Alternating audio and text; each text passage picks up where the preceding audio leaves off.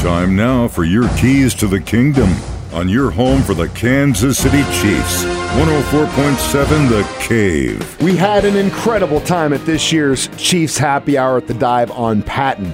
Mitch Holthus and Danan Hughes came down to talk about what happened last year during the championship season and what we can expect going into next season. Danan Hughes talks now about the first pick the Kansas City Chiefs made in the NFL Draft. Yeah, when I watch B and I talk to the coach at Lee Summit, I live in Lee Summit, speak to people that have known him since he was in high school and watched him at K-State, I kind of feel like he's a version of a Tamba Hali when Tamba came into the league.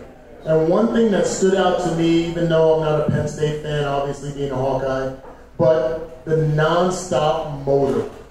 So when you talk about Karlaftis and Felix, you're talking about guys that play like we were taught with Marty Schottenheimer and Derek Thomas and Neil Smith, played through the echo of the whistle. Not to the whistle, through the echo of the whistle. And have that persistence, that resilience that you want from that guy. That, hey, even if he has the assortment of moves that Mitch is talking about, the other guy gets paid too, the tackle to block him. But to me, when you have that engine, that can defeat anybody. And that's what you have in him. So people question, okay, well, Frank Clark, he goes to Denver. He's been postseason Frank, and are we going to miss that?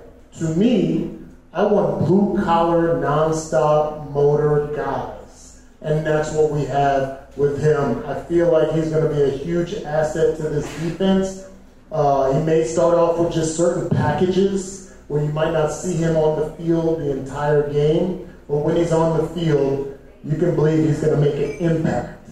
That versatility that Mitch talked about with Mike Dana and moving these guys around. Like, there's going to be times where you're going to see the ball at the line of scrimmage. You're going to see 8 of those guys lined up between tackle and tackle. And their offense has the task of trying to figure out which 4, 5, maybe even 3 guys are going to rush. And by the time he figures it out, he's going to be on his backside.